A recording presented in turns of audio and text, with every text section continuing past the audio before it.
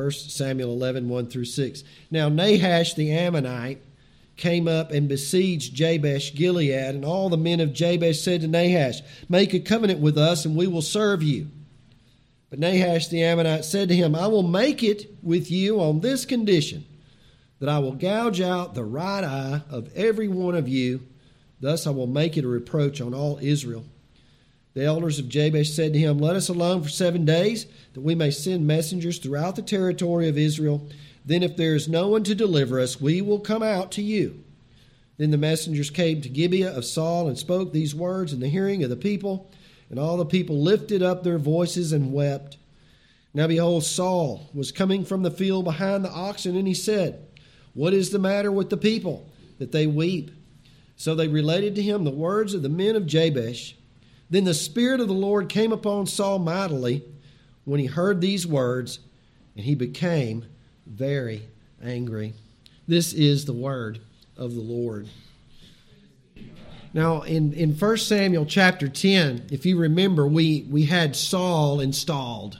Saul has been anointed to be the king in front of all the people. Remember, he's hiding behind the stuff or the baggage, and they go and they find him and they anoint him to be the king, and it ended in disunity. It ended with some people being touched by the Spirit of God to sympathetically support him, and there's others who are scorning him. How can this man save us? How can we serve this person as our king? And so this chapter is much different. The theme of this chapter is how the Lord unites his people under this new king by the power of his Spirit. And so let me give you 3 quick points. We'll work on these points tonight. First, the cruel oppression of Nahash the Ammonite. The cruel oppression of Nahash the Ammonite. Second, the Spirit of the Lord is the difference maker. And third, the renewal of the kingdom. Let's start with Nahash the Ammonite. The cruel oppression of Nahash the Ammonite. You read there, it says, "Now Nahash the Ammonite came up and besieged Jabesh Gilead." The word Nahash, the name Nahash, it means snake. The snake came up to besiege Jabesh Gilead. Now it's very interesting. Jabesh Gilead is a city on the east side of the Jordan River, and most of the tribes of Israel on the west side of the Jordan River. And so he senses this vulnerable situation. They're there alone, basically. They've never had anybody save them before, so it's a good chance that nobody ever will. So Nahash the snake is going to go against this vulnerable group of people. Now, it's interesting, take note, that he's an Ammonite. Do you know who the Ammonites are?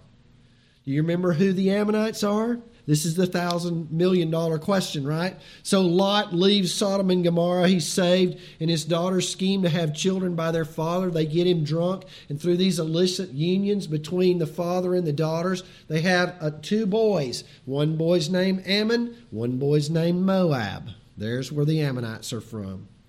So these Ammonites, the Israelites do not hold them in high esteem, and the Ammonites hate the Israelites. And so when Israel comes out of Egypt, the Ammonites do not help them. They do not give them any provisions. And also we understand that they hired Balaam to curse them. And so these are the avowed enemies of Israel. And so the snake is coming against Jabesh Gilead. And so we continue, verse 1. The men of Jabesh Gilead said to the snake, "Make a covenant with us, and we will serve you." Now this is their initial attempt to handle what Nahash is doing. He's coming against them, and they're saying, "Hey, look, let's just make a covenant. We'll be your vassal. We'll serve you. We'll yield our allegiance to you. We'll chop your trees for you. We'll go out and do your crops for you. We'll go out and do all this stuff. Just make a covenant, and then we don't have to worry about any further assaults." This is their initial attempt to handle the situation. They didn't consult the Lord. And if you'll remember, Israel has a covenant with who? Not Nahash. Israel has a covenant with the Lord, and the Lord has promised them if they will be faithful and loyal to Him. This is what He promises. Let me just give you a few quick snippets from Leviticus 26, 6 through 8, and Deuteronomy 28, 7. The Lord promised His people victory if they would be loyal to Him. If they would be loyal to the covenant God made with them it says this, they would pursue their enemies and their enemies would fall by the sword. He says, God says, 5 of you will chase 100. 100 of you will chase 10,000, and all your enemies will fall by the sword. They will come at you in one direction, and they will flee away from you in 7. But Israel is given to a heart of compromise. They will make deals with the devil. They will make deals with the snake when they should have humbled themselves and repented of their sins, because the only reason this guy is besieging them in the first place is because they are not obeying God as they ought. Well, the story continues. The snake agrees to their covenant with one condition. Remember what the condition was. I'll have your right eyes. I'll make a covenant with you, but I'll scoop out, literally scoop out your right eyes.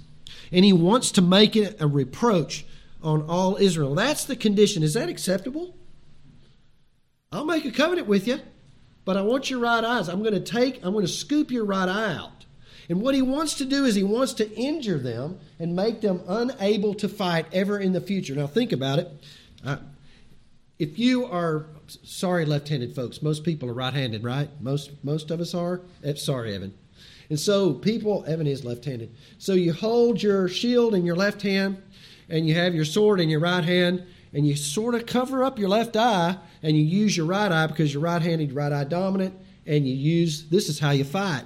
But if you lose your right eye, you have to lower the shield. You're vulnerable in battle. Not only are you going to be vulnerable, but now you can go out. You can chop wood with one eye. You can get crops in with one eye, but you don't have the precious right eye.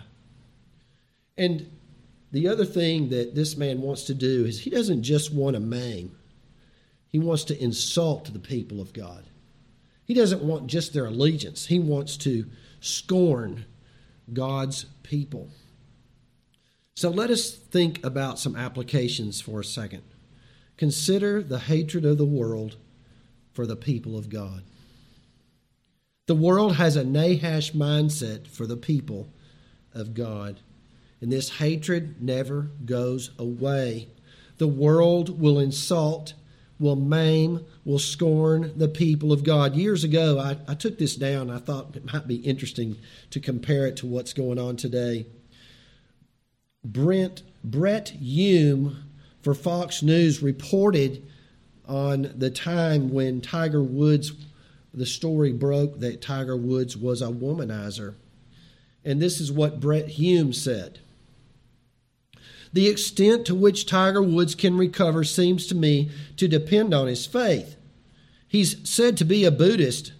I do not think that faith offers the kind of forgiveness and redemption that is offered by the Christian faith. So my message to Tiger would be this: Tiger, turn to the Christian faith and you can make a total recovery and be a great example to the world. That is what Brett Hume said on Fox News. This is what happened when he said it. He was criticized, called a bigot. People were embarrassed at him.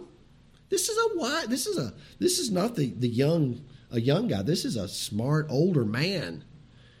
They called him divisive, judgmental, and more. Now, that's mild compared to today. Congregation, listen, there's a Nahash mentality, and the world loves to mock Christians. Jesus says in John 15, 18, and 19, if the world hates you, keep in mind that it hated me first. If you belong to the world, it would love you as its own. As it is, you do not belong to the world, but I've chosen you out of the world. That is why the world hates you. How are you going to make it through this? I'm going to cut this short, but how are you going to make it through this? Well, if you go back from John 15 back to John 14, Jesus calls all those guys that are with him, he calls them his friends. And you and I can only make it if we're Jesus' friends. Second, I want you to consider a covenant with sin. Nahash is a vile master, and sin too is a vile master. Sin would love for us to make a covenant with us. How many of you in the past months or years have said, I will make a covenant with sin and I will serve it? Anybody ever say that? You probably never have said that. But have you done it without thinking? This is the temptation. There's sins out there that we are to radically amputate, but we kind of live carelessly about them. We kind of procrastinate about them. We kind of indulge them. We know we need to get rid of them, but it's going to take an enormous amount of energy and prayer and vigilance to get rid of them. I mean, when it comes to work, folks, do you ever get there late, Christian person? No. Do you always stay a little longer because you're going to do the job right? Yes. Do you ever procrastinate? Are you ever no. Are you ever indecisive? Absolutely not. But when it comes to some of these sins, when I'm a little bit slow, don't really take care of it, and that's a temptation to just sort of be at peace with something that's sin. And we sort of fall into having made a pact with it. I want you to consider the wages of making a pact with a sin or sins. Proverbs 13:15 says, "The way of the transgressor is hard." Consider that if we sort of make a pact with sin, the way is hard. Sin is cruel, just like Nahash is cruel. Nahash will have your right eye. Sin will have your right eye. He will scoop out your right eye. He will only have one. He won't take both. He just wants one. Do we call Nahash the merciful just because he wants one? Proverbs 12:10 says this, "The kindest acts of the wicked are cruel." So Nahash in all of his kindness is cruel. Nahash the tyrant is just like sin. It is a tyrant. I want you to think about how hard it is when we make a covenant with sin. Before you continue in a covenant with sin, consider the wages are hard. Do you think Adam and Eve ever thought about how bad it was going to be after they sinned in the Garden of Eden? Do you ever think that they ever thought that they would be so separated from God? Do you ever think that they ever were thinking about seeing one son kill another son? Did you ever think about drunkenness? A person can be drunk and commit a violent crime, and then that person goes to prison, and a wife has no husband, and children have no daddy at home. I know a wealthy drug rep who used to be my Sunday school director. And the reason I know about him is because, you know what? He was on the 1969 National Championship University of Texas Longhorns. And then we come to find out that he had a secret sin going on. And he's removed from his job, and worse than that, he loses his family. Doctor, lawyer, I can give you other folks who had dishonesty in their lives, and I was working them out in their homes. And the next thing you know, they're being destroyed almost. The way of the transgressor is hard. I don't think this is going to be a spoiler, but for all you guys who haven't seen Fireproof, finally the firefighter in Fireproof, what does he do to his computer? He takes a sledgehammer and he blasts it to pieces because he realizes pornography is going to destroy him and his home. He's going to lose everything.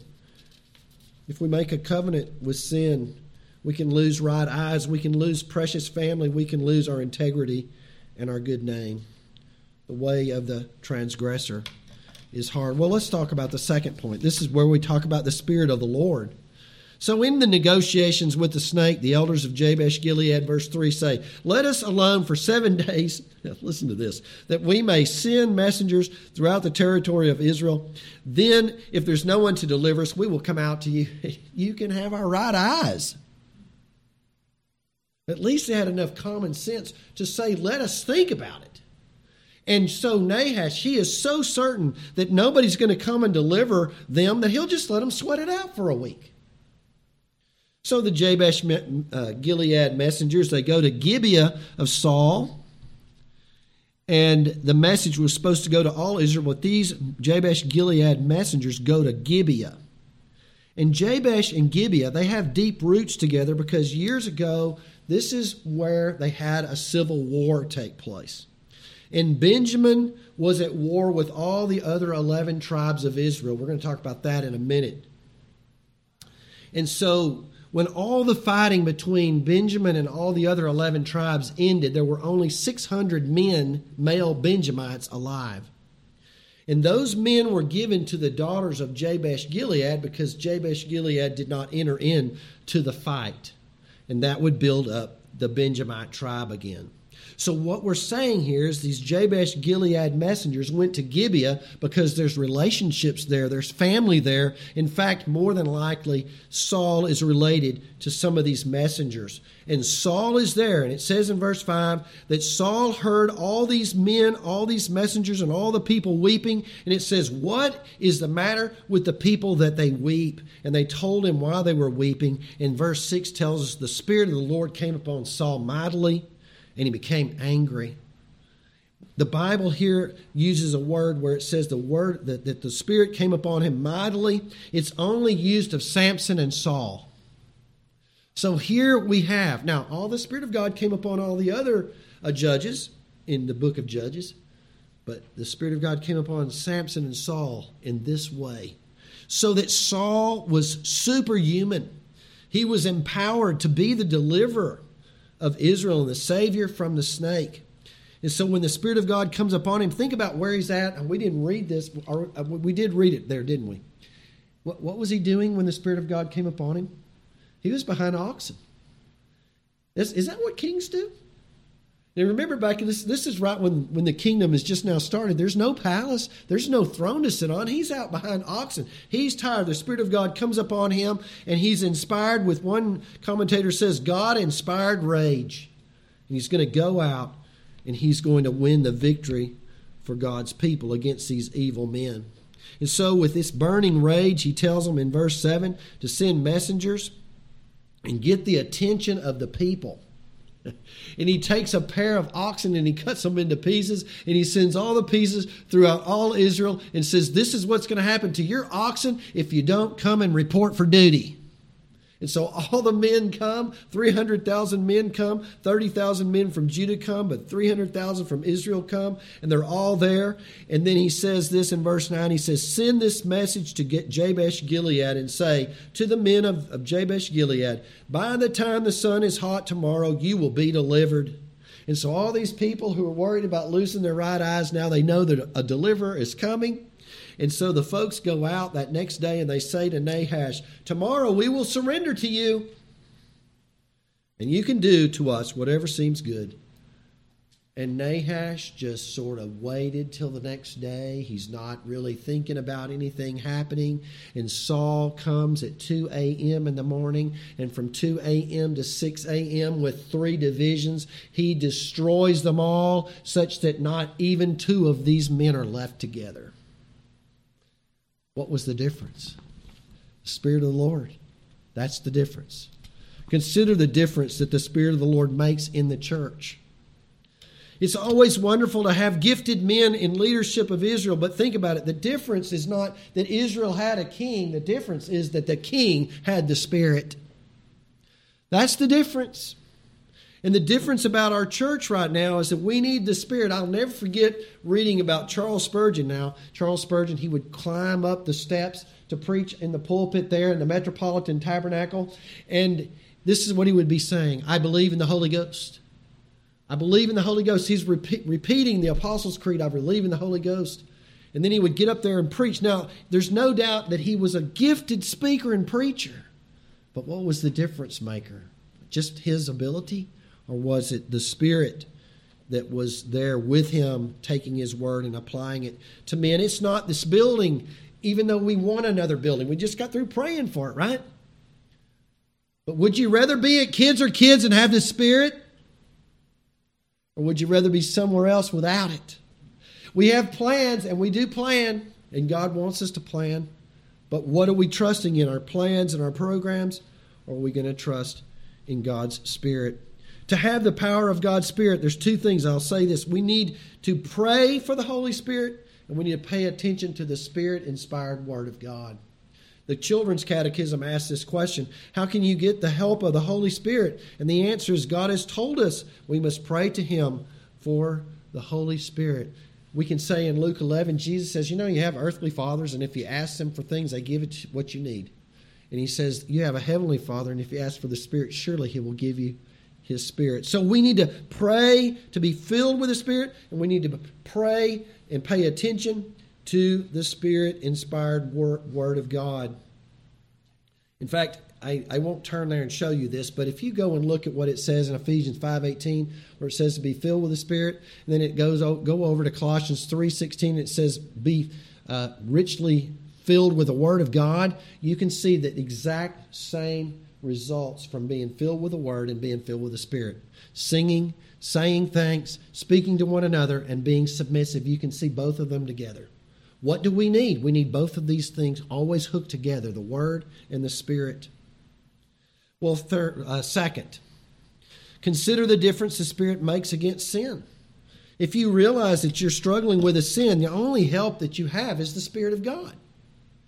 Romans 8:13, by the Spirit you are to put to death the deeds of the body. You're going to need the Holy Spirit. You're going to need Him to help you to put to death and amputate those things Jesus tells you to amputate. Preacher, I wrote down this. Are you telling me I need a second blessing experience? No, I'm not telling you that. I'm telling you need to be filled a second time, and a third time, and a fourth time, and a fifth time, and over and over. I'm telling you to pray to God for the Holy Spirit and pay close attention to the Word of God, or you will not be able to radically amputate any sin. Listen, it's much better for you to, follow me, spiritually take out your right eye than for Nahash to literally take out your right eye. Right? I remember one of the boys, Isaiah's brother. Isaiah's brother came up to me one day and he says, I'm never going to forget something you said in a sermon. I said, well, what did I say? He said, I would rather you have a stupid phone than to have a smartphone. If you have a stupid phone that only calls people, or a smartphone that will bring up all kinds of images you do not need to see, which one do you need? Have a stupid phone, more important than having a smartphone. But who can give us the power to have only what we need? Well, it's the Spirit of God. Well, consider the difference the Spirit makes in our salvation. This is a great point, because do you know Gibeah, where Saul came from? You know what some commentators call that place? Sodomburg. Sodomville. Maybe that takes a little explanation.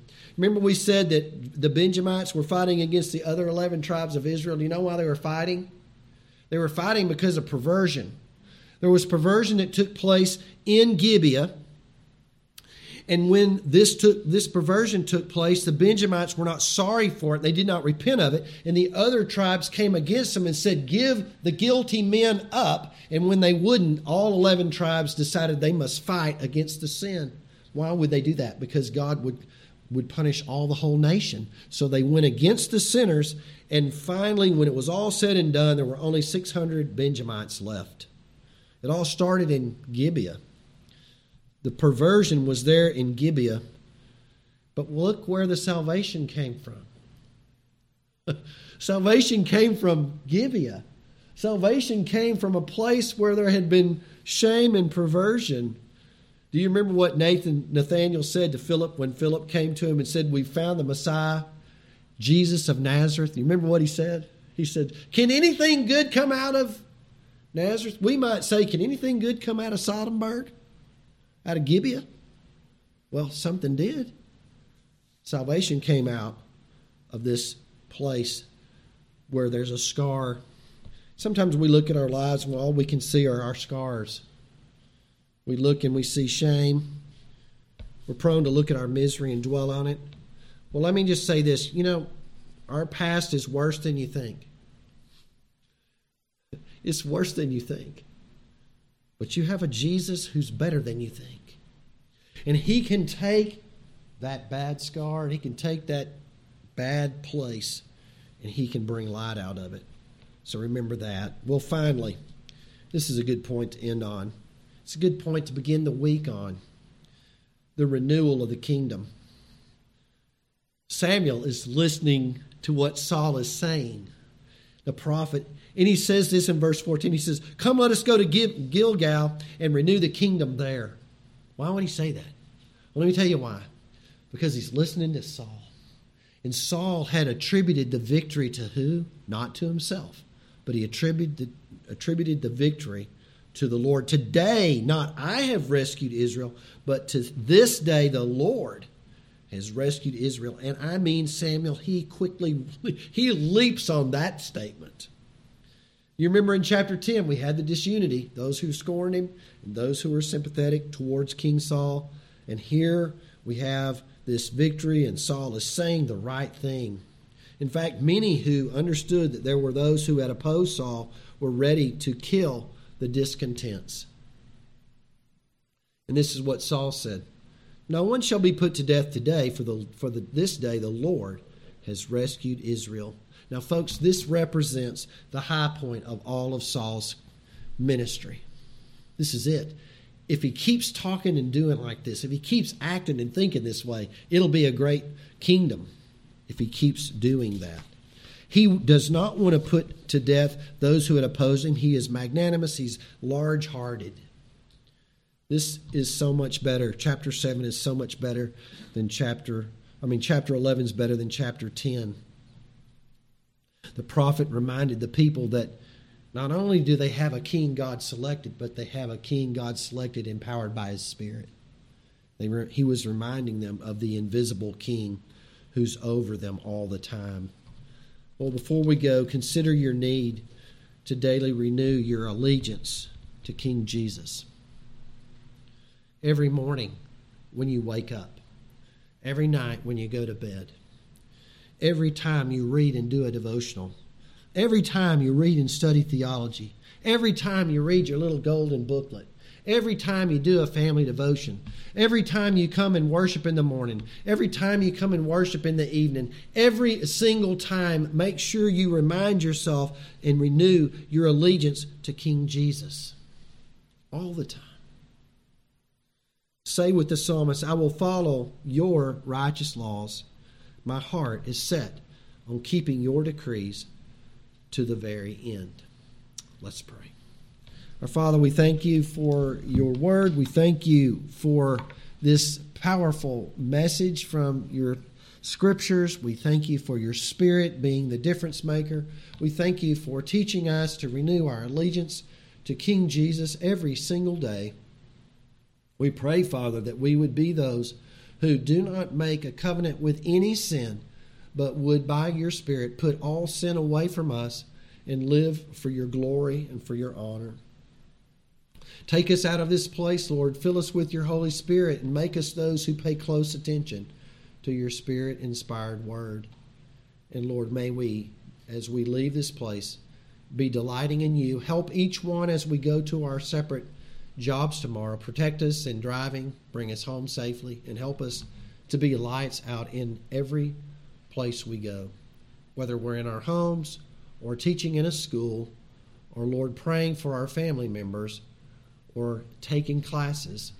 Many of us are taking classes. Lord, help us to bless your name in all that we do. We pray all of this in Jesus' name.